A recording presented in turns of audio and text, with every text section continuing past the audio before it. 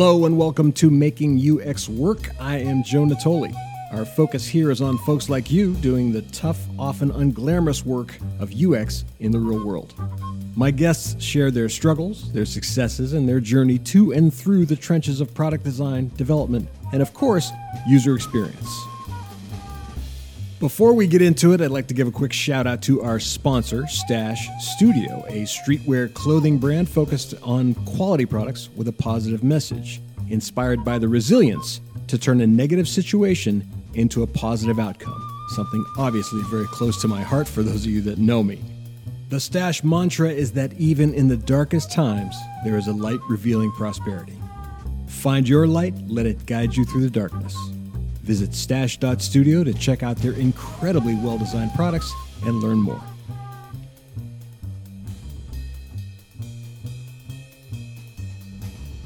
My guest today is Will Sikora, who has been working in design for over a decade.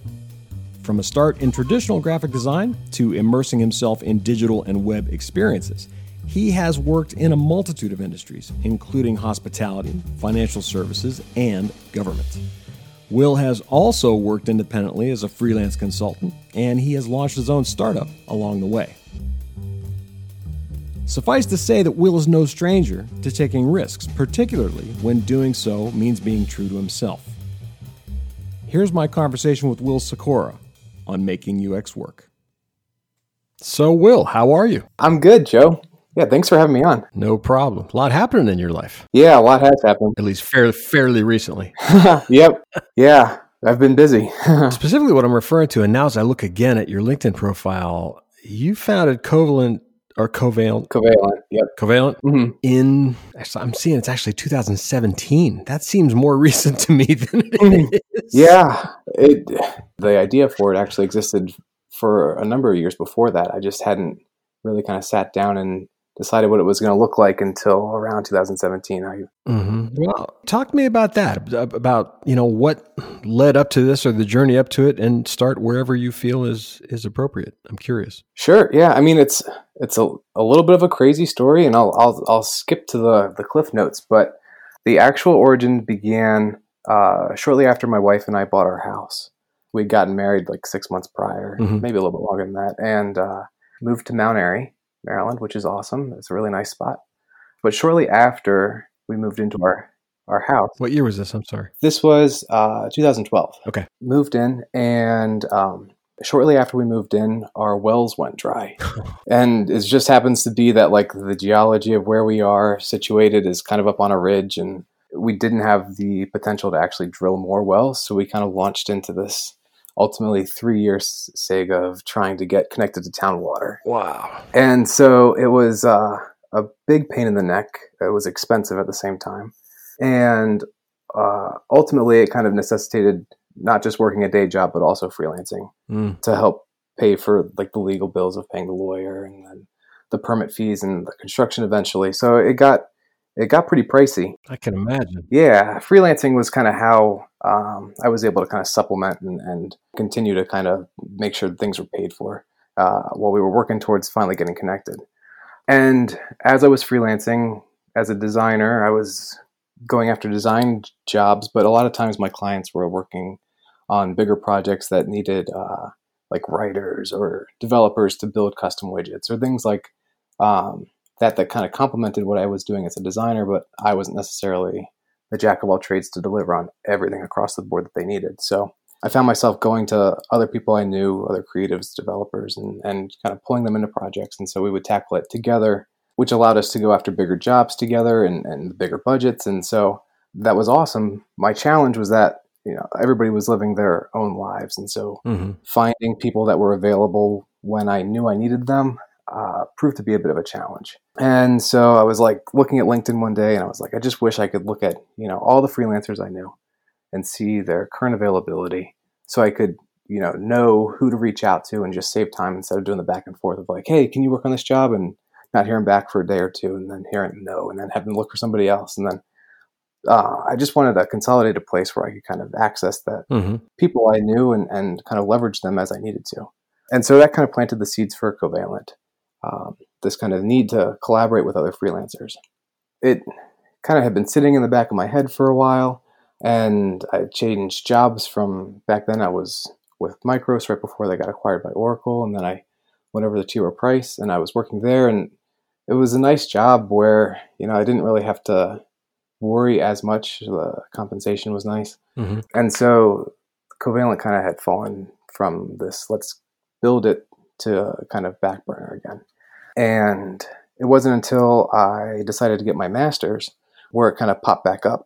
The program I went into was a master's in professional studies from the University of Maryland, and the focus was technology entrepreneurship. Interesting. Yeah, it's a really cool program that allowed me to kind of look at the business side. I debated an MBA, but the programs I was looking at were, one, expensive, and two, maybe a little bit more academic than my mind is suited for. Mm-hmm. And already working as a user experience designer, I didn't feel that a master's in user experience would actually excel me any further in my career. I kind of wanted something that would touch both business, strategy, product, and design all at the same time. And I found that in this program. Fantastic timing. Yeah, it really was. It was awesome to go through. It was a bit of an incubator where I was able to use my coursework to kind of take this idea of Covalent and validate it and go through the process of, a lot of it was really grounded in user experience in terms of like customer discovery and the number of interviews we did to try to estimate the market and where it fit in the market. And Mm-hmm. so it was all really relevant stuff that I could apply to my day job, but also, my assignments, I was able to ultimately end up with a business plan and pitch deck. And I built a prototype along the way of kind of what I wanted Covalent to be. So if it was in the right position, I would have been pretty well equipped to go and start pitching to VCs and potentially trying to raise some money to build it out, Mm-hmm. which was really cool. So that kind of gave me the confidence at the end of that program, and after graduating, that I decided, maybe I will try to do this full time. So I made the jump from T. Rowe and spent about 2 months heads down trying to hack together kind of the platform, which I'm by no means am I an engineer or do I consider myself super technical, but I know enough to kind of annoy the people who are technical around me. But that's valuable. and I was able to kind of to get the beginnings of this platform stood up, and so that I could take it from kind of this MVP to an actual platform where people could join and interact with each other. And for the most part, it worked out pretty well. I'd say that in the course of the 6 months, one of the things that did happen was that I wasn't necessarily I was thinking more in a product sense and not necessarily in a business sense. And so I didn't focus on revenue generation right away. And the downfall with not doing that was that I didn't necessarily have a good answer for investors about, well, how are you going to make our money back? Sure.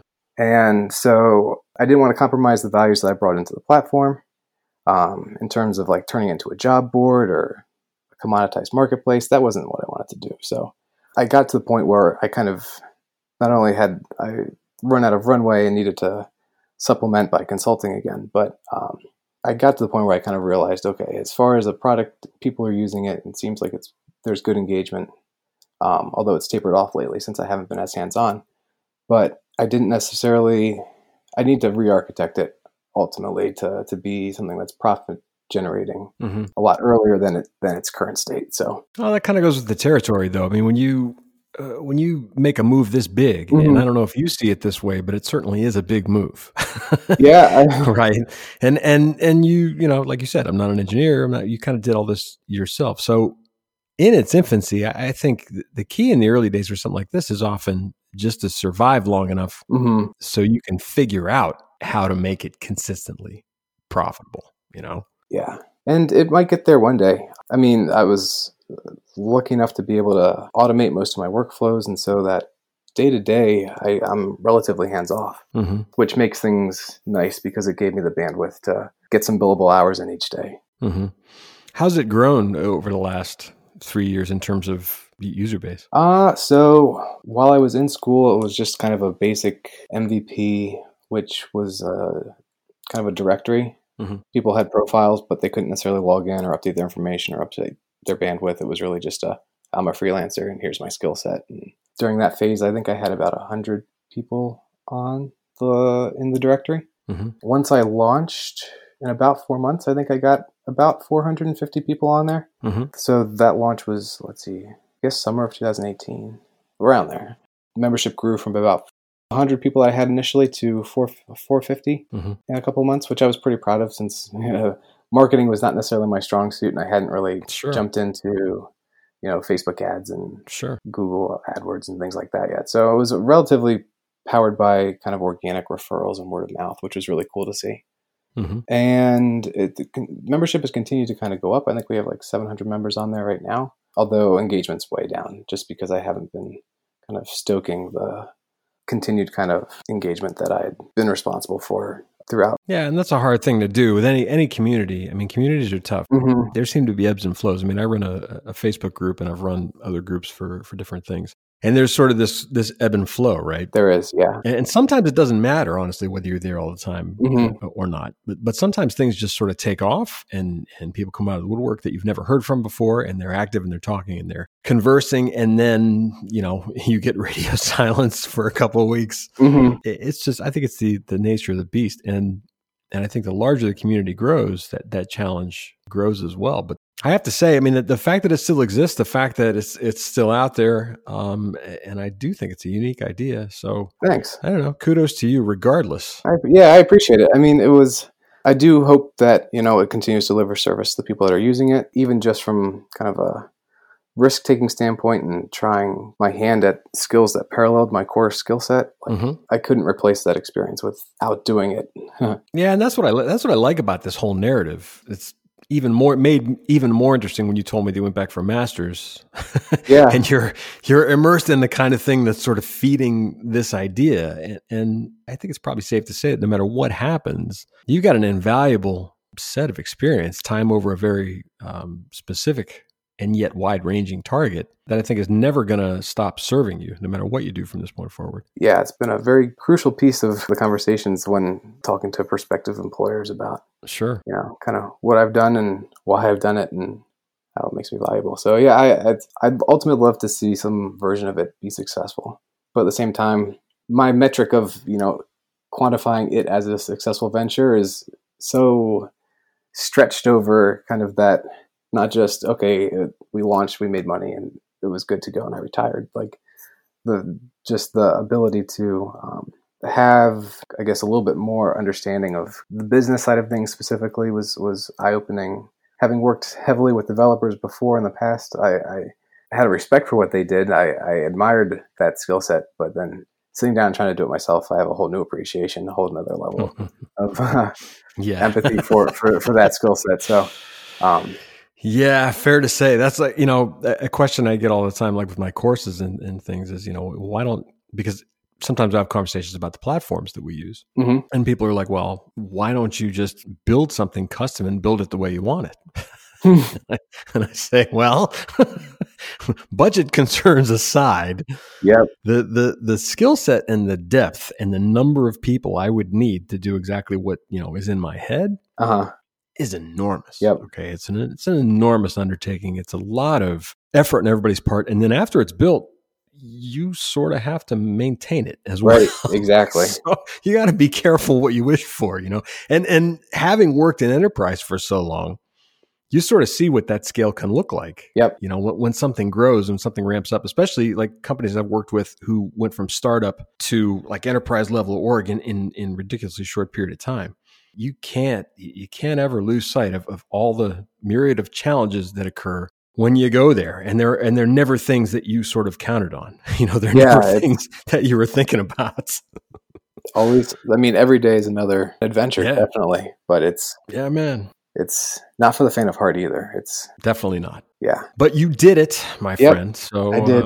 That's a good thing. Yeah, and even though I say it's not for the faint of heart, I think one of the things that made me more successful than maybe even some of my classmates when I was in school really was kind of an understanding of user experience as a discipline. Yeah. Because I knew that I would have to go out and do discovery. I knew that, I was going to have something and think about the interface that they would interact with. And I knew, I was cognizant of all those pieces, which I think kind of uniquely positions UX practitioners against kind of other entrepreneurs, maybe people with just a business background, or I shouldn't even say just a business background, but with a traditional business background or even an engineering background, is that what we do as UXers kind of spans the spectrum where we get a vantage point into all these components, and they either feed us information that we use to make decisions, or we're responsible for generating results for them. And I think it definitely gave me an edge. And so I say this as anybody who kind of has an idea as a designer, as a user experience designer, to not be afraid of kind of, oh, well, it's tough to found something. It's tough to get it off the ground. I think we kind of have an edge when it comes to doing that just because of the nature of our work. And I would tend to agree with that. I mean, I would absolutely agree with that. And I think it's a point well made. In fact, you're going where I was going to go. Because the question in my mind was, I was curious, whether you felt like your experiences up to now and your background had sort of prepared you for this in a way that, other folks might not be. I have long believed that the disciplines of UX and product design and all those things that go along with it are sorely lacking from not only just education programs specific to entrepreneurship, but to business education as a whole. I tend to think it's one of the reasons why there is so much opposition as opposed to collaboration that is experienced inside an organization between business stakeholders and UXers and designers. It's why there's this constant push and pull. Yeah, absolutely. It's missing context, It's really interesting because I think from my perspective, what I've seen more recently than not recently is that there's two camps. There's kind of this legacy operation model where there's an education on design, there's an evangelism of design principles and engagement and seat at the table, and that is kind of the work that kind of needs to happen in that space. But the flip side of that is I think that there's a growing awareness to the value of design, starting kind of at the executive level. And if it's not designers as part of the founding team, they're becoming very quick hires right off the bat. And being cognizant of being a design-led organization as opposed to an engineering-led organization, or simply just a focus on the business side. It seems that though there's been a recognition that that's a pathway to success, that's a pathway to eliminating risk, and by elevating it from the very beginning, it gets ingrained in the culture, and it makes it a lot easier to kind of not open yourself up to building the wrong thing or not understanding the market. There's the discovery aspect of it comes into play much earlier, I think, when designers are involved from the beginning, and that I've seen that be recognized more and more these days. That's a good sign. Which is, it's really nice to see those organizations kind of recognize that and place value on that, and even compensation for that being recognized from the very beginning, as opposed to going in and trying to be this catalyst for change constantly. Hopefully, I haven't seen it like cross the chasm yet, but chasm, I guess that's the right way to say that. But more and more so, I think kind of that design influence, that design leadership is having a hold and is being recognized. The funny thing is that I think it's being recognized, but not necessarily understood on how to implement. So, I have the same impression you do, which is, UX is slowly going from something that's talked about, given lip service to inside companies, to being something that makes its way into more general business conversations. Yep. The issue is almost daily, I see evidence that, maybe I'm not right about that, because the volume of people who are still sort of struggling in environments where organizations and specific people in specific roles actually are saying, yeah, we want this UX stuff, but their actions and sort of the steps they're taking to sort of not allow it in, right? Or exercise control over certain aspects of things. You have VPs of engineering designing interfaces when they have UX people on staff. Yep. I'm just wondering, do you think we're actually moving out of that? Or is it just a sort of a location by location kind of thing? Is this maturity really happening? Well, I'd say I think it's probably tied to the scale of the organization, where it's very easy for a startup to kind of be design centric from the get-go, because of one, the level of risk at hand for them, and then to just their size. They're small. And so it's easy for the kind of that voice to be part of the conversations happening at its very infancy. But with larger organizations, I definitely think that that's where it's more of a struggle. It's more of that constant evangelism. Is that purely a function of size? I think it's just, I'd say maybe history as well as size. I'm kind of equating, although it's probably not very true, actually. If you've had a really high, fast growth company that got to a very big size, this may not be necessarily the case, or it may be. I just haven't necessarily worked in something that's been relatively new and relatively large at the same time. Mm-hmm. The larger companies I worked with have been around for a while, and so culture was already in place, and processes were already in place, and performance metrics were already in place. And so I think those are kind of some of the bigger things that you're up against when attempting to kind of change that perception and that, realization that you can leverage your resources that are UX resources and trust them. It kind of sucks from a day-to-day standpoint if you feel like you're always trying to display value and establish trust, but ultimately, I think that's just like the name of the game. Yeah, I think so. And working in an environment like that, yeah. Yeah, and I say that often as well. When I have to counsel people, I say, look, this unfortunately comes with the territory. Okay, mm-hmm. This constant proving in comes with the territory because of all the things you just mentioned: history, culture, the way we've always done things, performance metrics, processes.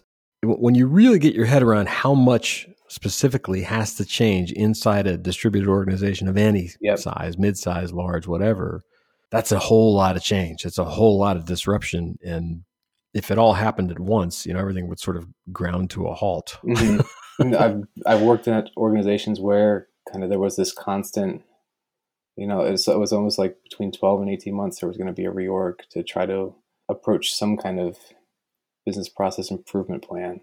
Mm-hmm. to try to get closer and closer to that kind of thought, but not necessarily in deed just yet. Sure. At least I hadn't. Well, while I was there, I was not necessarily seeing a huge understanding from the decision makers about the structure that the organization was going to take versus the output it was going to produce, specifically around UX and UX resources and engaging with them. Do you think that was a matter of just either some confusion around what exactly all that was, or biting off more than they could really chew, just as bigger task than everybody sort of realized? Or is it a matter of maybe a fear to commit? In other words, I know we need to get here, but that big black hole, because I don't have any experience in this area, speaking as an executive or decision maker, mm-hmm. scares the shit out of me. And I'm not confident that we can make that jump yet. I definitely think that that's at play, that kind of fear of trying to approach something outside of a known universe. Yeah, because then again, it goes to I don't know how to do this. I don't know how to measure it. I don't know how to make sure I'm successful, but it seems like we're going this direction. So here's how I think I can kind of control the outcome so that it's beneficial for me based on the things that I know I can measure. Mm-hmm. And so I think that kind of takes, it's a bit of that 2 steps forward, 1 step back, just because you're kind of being handicapped by that, Yeah. How can I make this change on my terms? Do you think they really want it?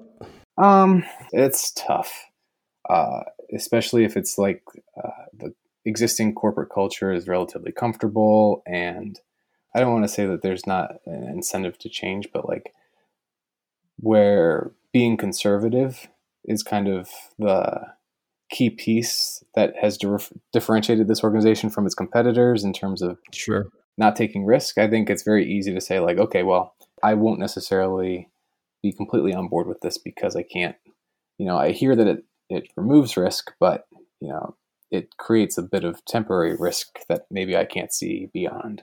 And yeah, it's a tough thing to navigate. And it seems like, yes, there's buy-in at the executive level, there's buy-in at the individual contributor level, especially if you have kind of the resources in place to kind of do that kind of work. But in the middle is where it kind of seems to, my experience has been where there's been the most challenge in terms of communication. Either there's an existing hierarchy that you're not supposed to break and you can't necessarily raise up an opinion or share an experience that might, help with decision making. Mm-hmm. because you'd be stepping on people's toes or going over people's heads, and how that's received can be really political. Yep. Have you ever seen any of those things be overcome in some meaningful way? I think so. I think it comes down to on a project by project kind of basis, I'd say. Mm-hmm. Kind of demonstrating small wins until they become bigger wins. And sometimes that kind of starts with like, okay, hey, we'd like to identify kind of how we're doing things currently and look at how we can, be leaner, or how we can be better connected or more collaborative as just kind of goals of operation. And Mm-hmm. or that could evolve to say like, okay, this is actually how we're going to have people engage with us. This is the process we're going to follow. These are the steps that we're going to do. This is how we're going to sell ourselves in terms of our services inside the organization, and Mm-hmm. formalizing it that way. And I think, really it ultimately comes down to trying to convince people that they can trust you. Mm-hmm. And if, that takes so many different shapes depending on the culture that's in place, the structure of the organization. And it's tough because there's like personality trait conflicts that come into play. Stuff that you didn't necessarily think, as a designer, you had to be cognizant of. There's the stereotypical like designer ego of like perfectionism or never being done, or Mm-hmm. being kind of the best designer in the room. Whatever kind of preconceived notions there are about being a designer, that personality just doesn't necessarily equate to success in dealing with kind of all the other personalities that go into kind of making change happen inside of a bigger organization like that. Mm-hmm. Yeah, I agree with that completely. I think that we as a profession, by and large, are ill-equipped to deal with what's out there. There isn't nearly enough, even in, from formal education to boot camps to online courses to whatever. I feel like there's not nearly enough education in terms of dealing with that part. Mm-hmm. Like you just said, and you said it very well, there's a lot outside your purview as a designer that you don't realize is there.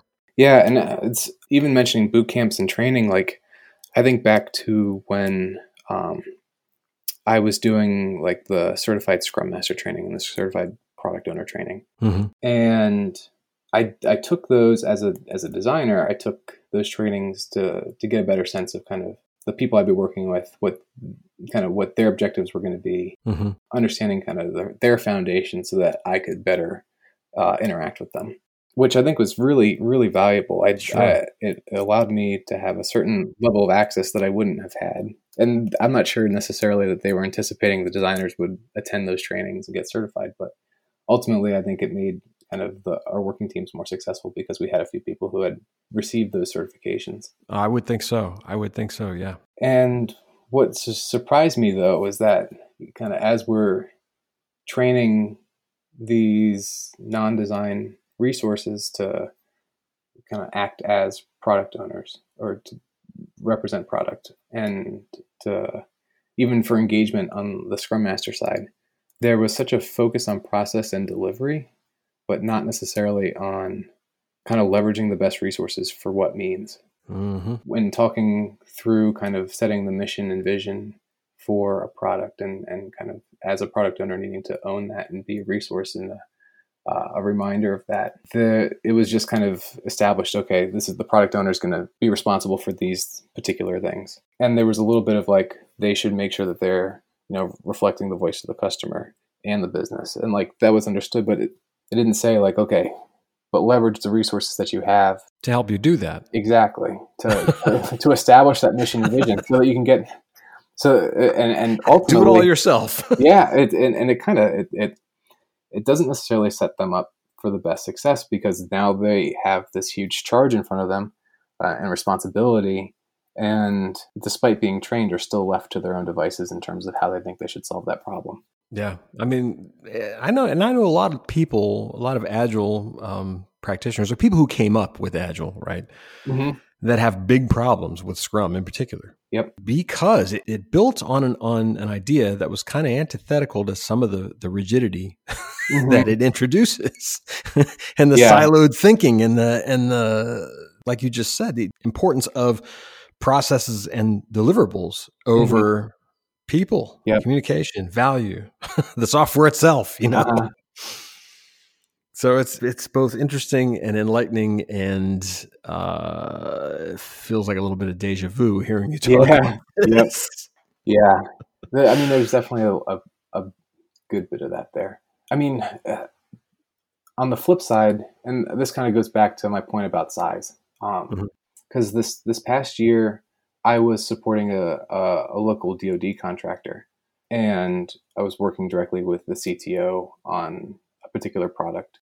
And because of the nature of the way kind of I was working as a consultant and I wasn't an employee, so there was a certain level of separation that just needed to be maintained between kind of the end customer and myself. So we still had kind of this telephone game of communicating the feedback, and it was a small team, so it wasn't like much was ever lost in terms of communicating the feedback from the client and kind of the direction that it led to, and then what I did with that. But I was actually blown away by seeing kind of Agile work as effectively as it did with kind of a priority placed on UX. And it gave me this kind of renewed sense of faith that, like, it doesn't have to always be a battle. It's totally, once it's recognized, it just makes things go so nicely.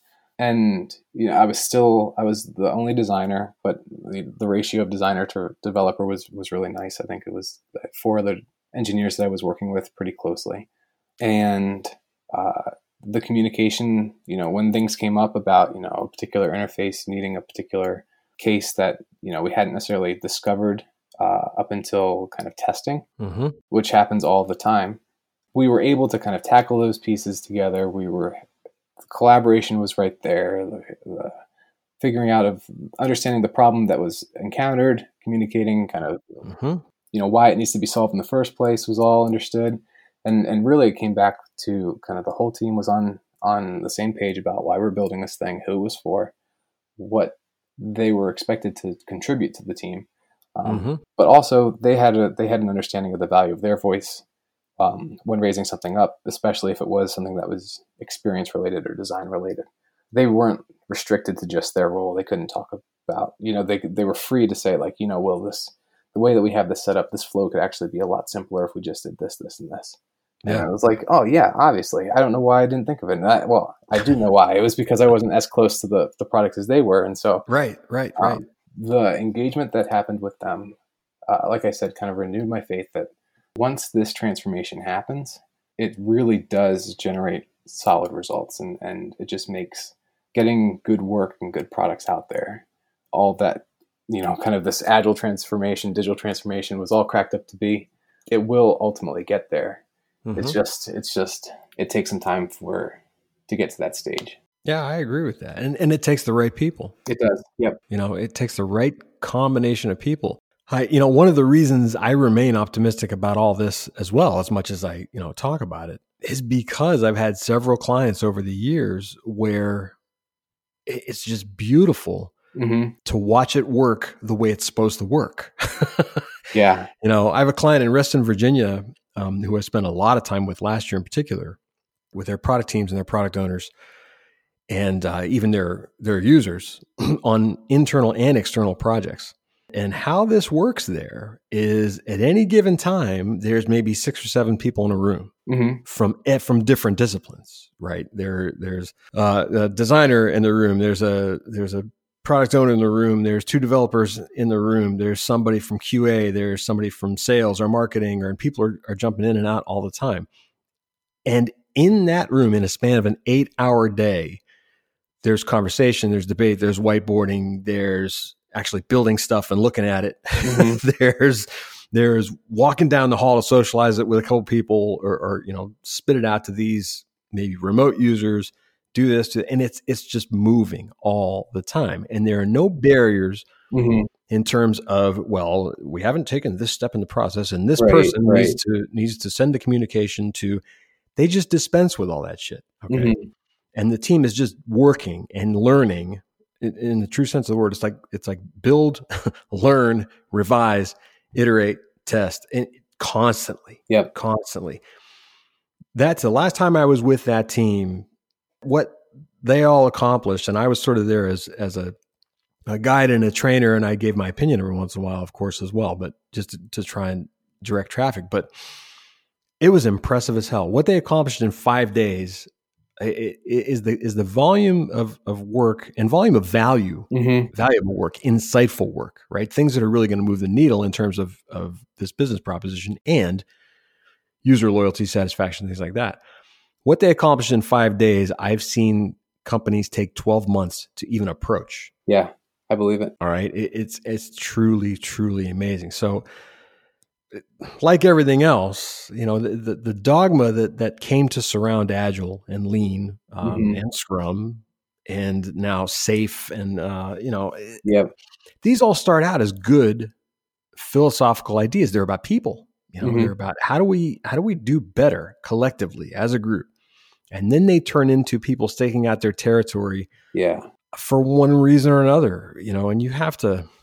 I think as an organization, you have to be willing to look past some of that. And I think, as you alluded to, you kind of have to have, I don't know if it's permission exactly, but you have to have a sense of some sort of psychological safety or a sense of freedom that you're able to go there. Hey, it'd be faster if we just spent the next 5 minutes doing this. Yep. Yeah, having that autonomy to take advantage of those opportunities when they come up. It's easier said than done. I get that. But it definitely is. There's so much proof that it works, though. One of the things that, I look back on and is kind of a unique challenge, I think, inside of those larger organizations is, when I was a single UX resource embedded in a team, things worked relatively easily just because it was kind of our own little dominion. But in terms of taking that fast-paced work where we were coming up with really good solutions and getting them shipped and getting feedback and reiterating, and all of that was happening really nicely. But as I was thinking about, okay, if we were to take this up and ensure that there was going to be UI consistency between kind of how we approach the problem here and how we approach a problem over here in a different team. I think I was blessed by just focusing on my own little world, where I know that in terms of these self-moderated teams kind of operating at their own speed, in terms of sharing artifacts across other teams and kind of building libraries and stuff like that, I know there are tools that make that a lot easier. It requires tremendous effort, though, on the part of those people and a lot of open communication. Yeah, it definitely does. And that's one of those things where it's like, oh man, I know at smaller size, it's a lot easier. Sure, of course. And I don't necessarily, from my vantage point, know the best way to recommend kind of operating like that at scale, which is, I think ultimately it's that scale causes some of the biggest hurdles in terms of alignment on any kind of initiative, UX or whatever else. Yeah, I agree with that. I do think, though, sometimes some of those divisions are artificial. And here's what I mean by that. Yeah. I think that people in large organizations, and because I've seen a lot of this over the years, there's sort of an automatic assumption that, okay, let's take teams and managers, for example. This team is working on, this team's working on this, and I got my head down and let's take the example of UI consistency like you were talking about. In certain organizations, because everybody has traditionally worked in this siloed way where I've got my head down doing my stuff, they've got their heads down doing their stuff, there's almost this unspoken assumption that nobody wants to have the conversation about UI consistency, or that, they're not interested in that. They don't care about that. Or this manager doesn't care about that. Or they're going to tell us to go to hell if we bring it up. Yeah. I've seen that in particular from the business side, where kind of, there are these kind of blinders on either side to say, like, we're going to be laser focused on delivering value in this particular way. Right. And so what happens is nobody mentions it. Nobody brings it up. And then eventually I've seen several instances where somebody, for whatever, it's a new person usually, comes in and doesn't have any of the baggage that everyone else has.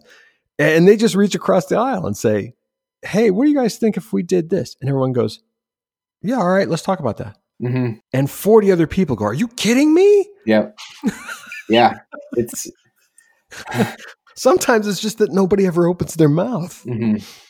And I think at that point, it kind of goes back again to kind of what's the culture, how's the culture measuring success? Because if it's a laser focus that prevents people from seeing kind of opportunities to better align kind of across the board. Yeah. And I mean, that laser focus might have been what kind of got you a really high praised in your yearly review or whatever before. But ultimately, I think, knowing what to measure about how these teams are performing, documentation, cross-team collaboration, consistency, like all of that needs to become part of that laser focus that kind of those managers have when it comes to their own measure of success. Yeah, and I think a lot of it also, a lot of the resistance stems from this sort of idea that it has to be a huge wholesale clean sweep across the bow undertaking. And I think you've probably experienced the same thing in that it's just not possible to do it that way. Right. Yeah. You have to take a small chunk of something and tweak it and change it. And then you have to get evidence that it's working before you're going to get anybody to sign on and say, all right, let's do that this way from now on. And then you take another tiny piece. Yep. And I mean, and that's progressive enhancement, right? Like that's, yeah. Yep. I think this kind of goes all the way back to my point earlier about how user experience practitioners have such a vantage point into even like business strategy, because human-centered design principles or design thinking, whatever kind of name you want to put on the process of just progressively making something better or making a change, hoping it's better, right? You have your hypothesis and then, adjusting so you can take the next step, and adjusting so you can take the next step, adjusting so you can take the next step. The people that come in and propose these big sweeping organizational changes and these big initiatives, from an individual contributor level, it sounds great when, that all hands meeting happens and everybody's on board. But then after the third or fourth all hands meeting where you're having the same kind of conversations without that plan of like, okay, you've charged us to do this particular thing. We agree that it should be done. You have the buy-in that you need. Now, like the last piece is just that process of doing it, like that disconnect and how to actually get it done. And that's where you hope that your regular UX work has established enough trust in the organization that, you can talk and say like, okay, this is how I think we should approach this. It's no longer focused on our consumer facing product. It's actually focused on how we're going to change how we get stuff done internally. Yeah. And that same kind of value and focus on kind of understanding the problem. Here's how we can take a step to solve it. If it doesn't work, here's how we can adjust. If it doesn't work, here's how we can adjust. Or if it works, then here's our next step. Yeah. Yep. It's still solving design problems. It's just, where's the focus being placed? And I agree with that. I totally agree with that. And I think it's weird. I'm thinking of this analogy of a pearl, right? So I wanted to say cultured, but that's it's not necessarily what I meant. In that, what skills get nurtured maybe inside an organization and what those folks' natural aptitude is to begin with. Right. One of the things I see quite often that runs counter to a lot of the mail that I get, for example, where people are complaining about stuff. I can't tell you how many software engineers I know in particular who are 1,000% on board with all the things that we would typically do as UX folks. And how many of them are actually doing it already? They're just not calling it what we call it. Totally there. Okay. Yeah. Totally there. The culture is totally there. And what happens is they get on a team, they're working for organization, and it's sort of like what I talked about before, where they're doing their thing, the UX people are doing their thing because of the divisions, because of the overarching corporate culture, because of maybe the command and control nature of certain management folks or executives or whoever. The left hand never knows what the right hand is doing until there's an opportunity for them to be in the same room together, actually doing work at the same time, right? Sort of in front of each other. And then they both have this moment where it's like, wow, okay, so you're kind of like on my side here. Yeah. And I didn't realize that until this very moment. It's funny because I think it takes that, that proximity to realize that even though you're using the same words, the language that's being spoken between those two camps is a little bit different. I mean, even I think back to like the Agile Manifesto, when one of them, it's like, talks about customers, focus on the customers. And, internally in one of the organizations I worked for in the past, customers, because we were an internal agency, customers meant our business partners. Right. And customers didn't necessarily mean, our end users, people coming and visiting the site or using the product. Right.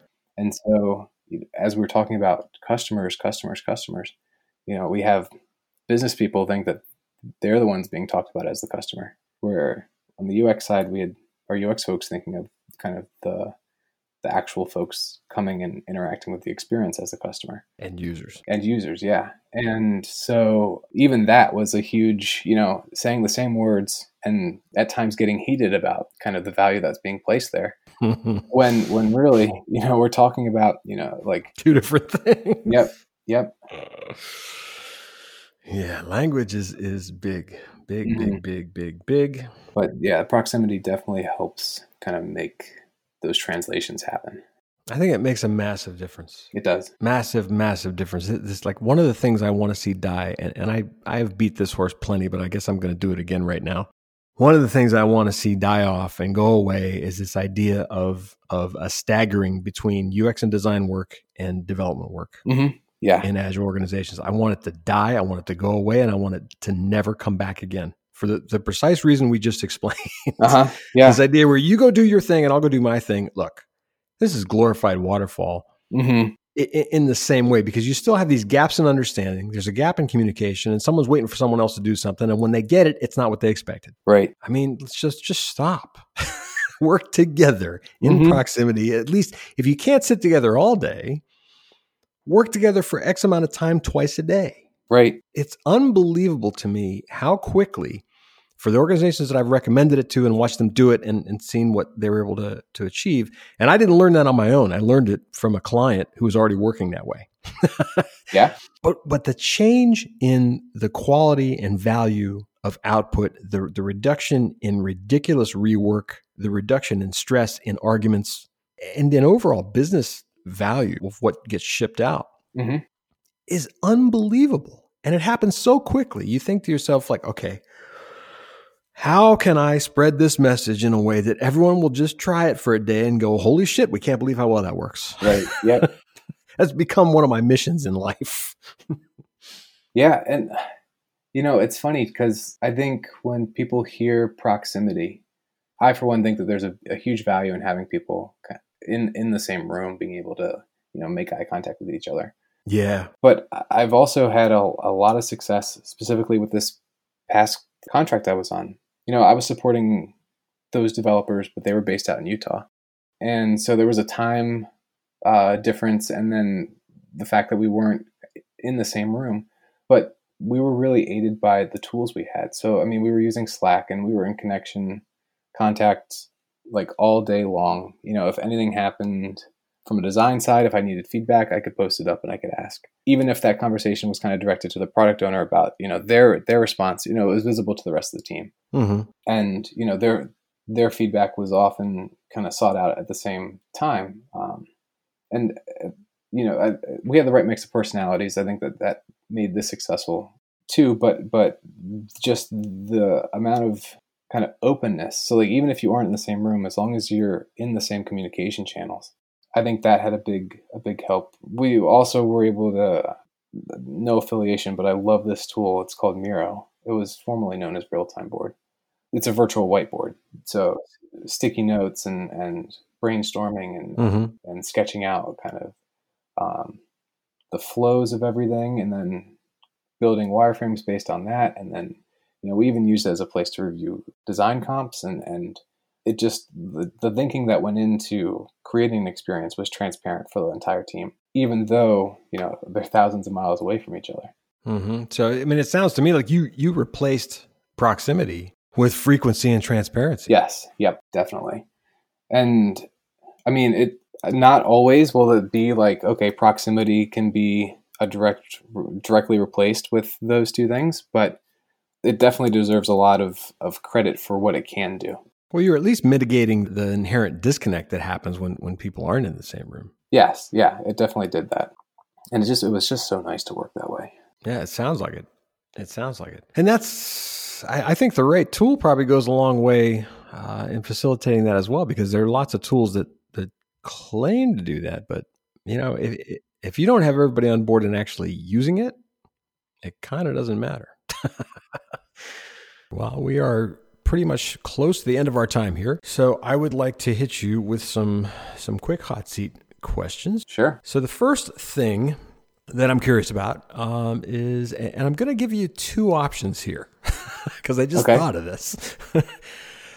There's two variations on the same question, okay? Option one is, tell me about a hidden talent that you may have that no one knows about, or tell me about something that you've always wanted to do, but maybe just have never had the opportunity to experience, or don't have the skill or talent to do it. Ooh. Okay.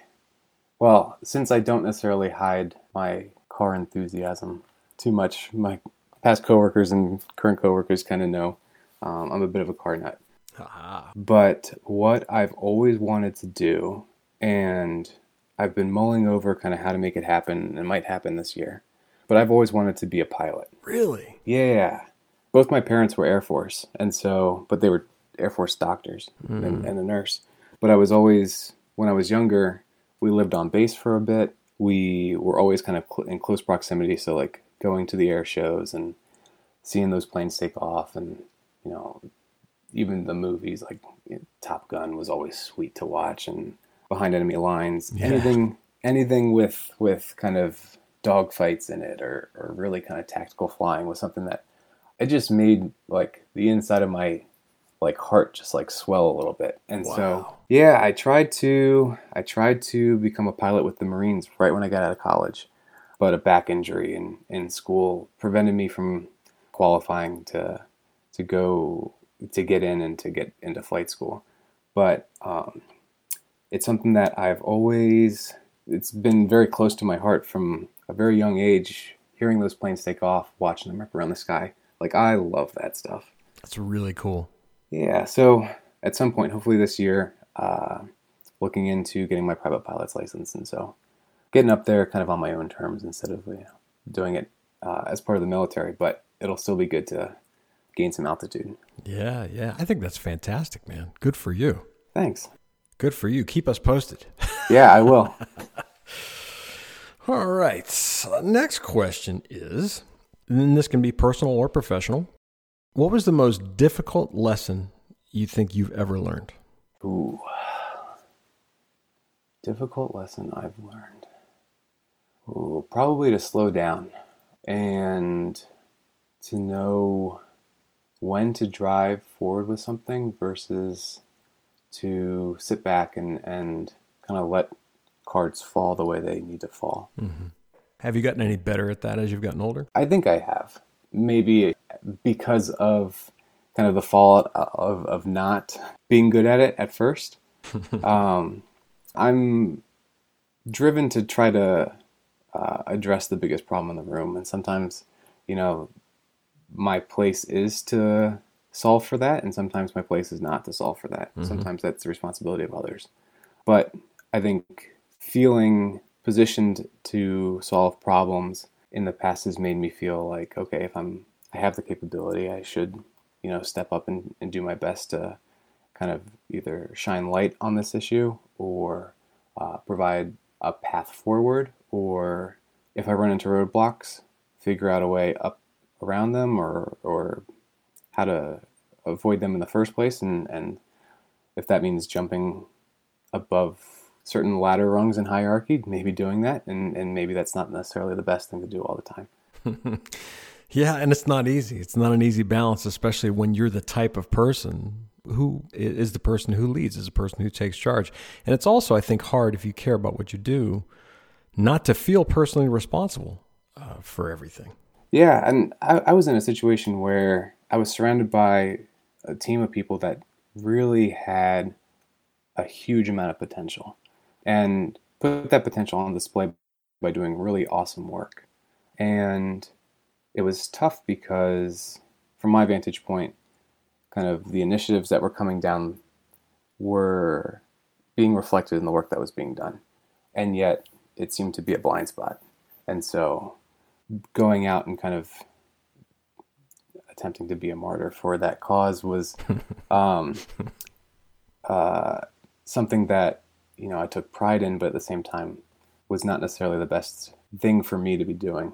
That's something that I should have let play out and kind of focus more on the long game than the short game. But at the same time, it had an impact on kind of my career trajectory, and ultimately I was able to make the best out of it. And I think kind of the happy accident of that is that it did still propel my career forward, maybe not in a way that I anticipated when I was in the thick of it, but I still can't look back and say like, oh, that really did kind of derail me. It was a tough lesson to learn, but at the same time, I benefited from it in more ways than I anticipated.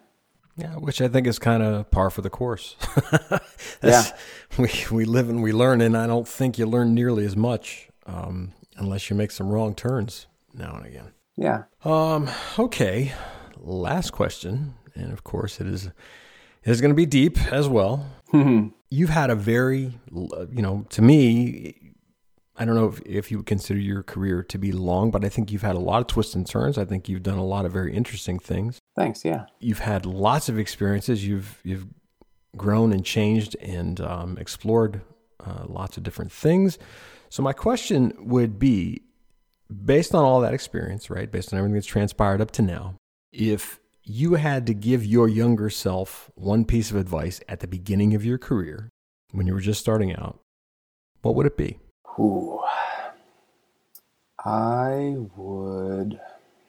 I'd say, like, don't shy away from, one, understand who you are, and don't shy away from taking risks. If taking risks is who you are. The doing things that scare me has probably had one of the most profound impacts on kind of, one, choices that I've made and how I've attempted to go about doing things, but that's not to say be reckless. That's, I guess, to say be calculating. And something that, I was told early in my career was to not just have your purview be on kind of what's in front of you, the next step, but to think, one step above, two step above where you are right now, and kind of make decisions based on getting kind of to that end goal, and then reevaluating that goal and constantly refreshed kind of that, what am I doing? How am I doing it? Why am I doing it? It allows me to kind of scratch that itch of always learning, always trying, without, again, being reckless and just, chasing after things that, might seem like a good idea on the surface, but turn out not to be. Yeah, but not being afraid to try, even if others are thinking, that's not for me. That's fine, but be who you are. Excellent advice. Absolutely excellent advice. Well, Will, I cannot thank you enough for your time and your stories. Yeah, thanks, Joe. It's been great talking to you, and I most certainly hope our paths will cross maybe in person very soon. Likewise, yeah, I hope so. All right, my friend, I wish you very much success in all that you do. I have no doubt that it will come to you. Thanks, Joe. All right, take care, Will. You too.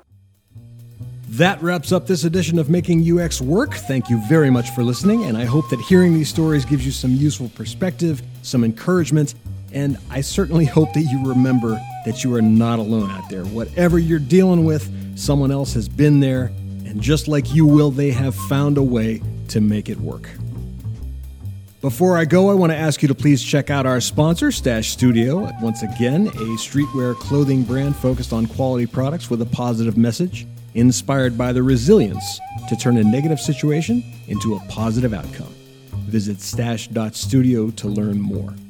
I also want you to know that you can find links to our guests' social media profiles, websites, and other things that they have accomplished by visiting givegoodux.com/podcast, where you will also find links to more UX resources on the web and social media, along with ways to contact me if you're interested in sharing your own story here.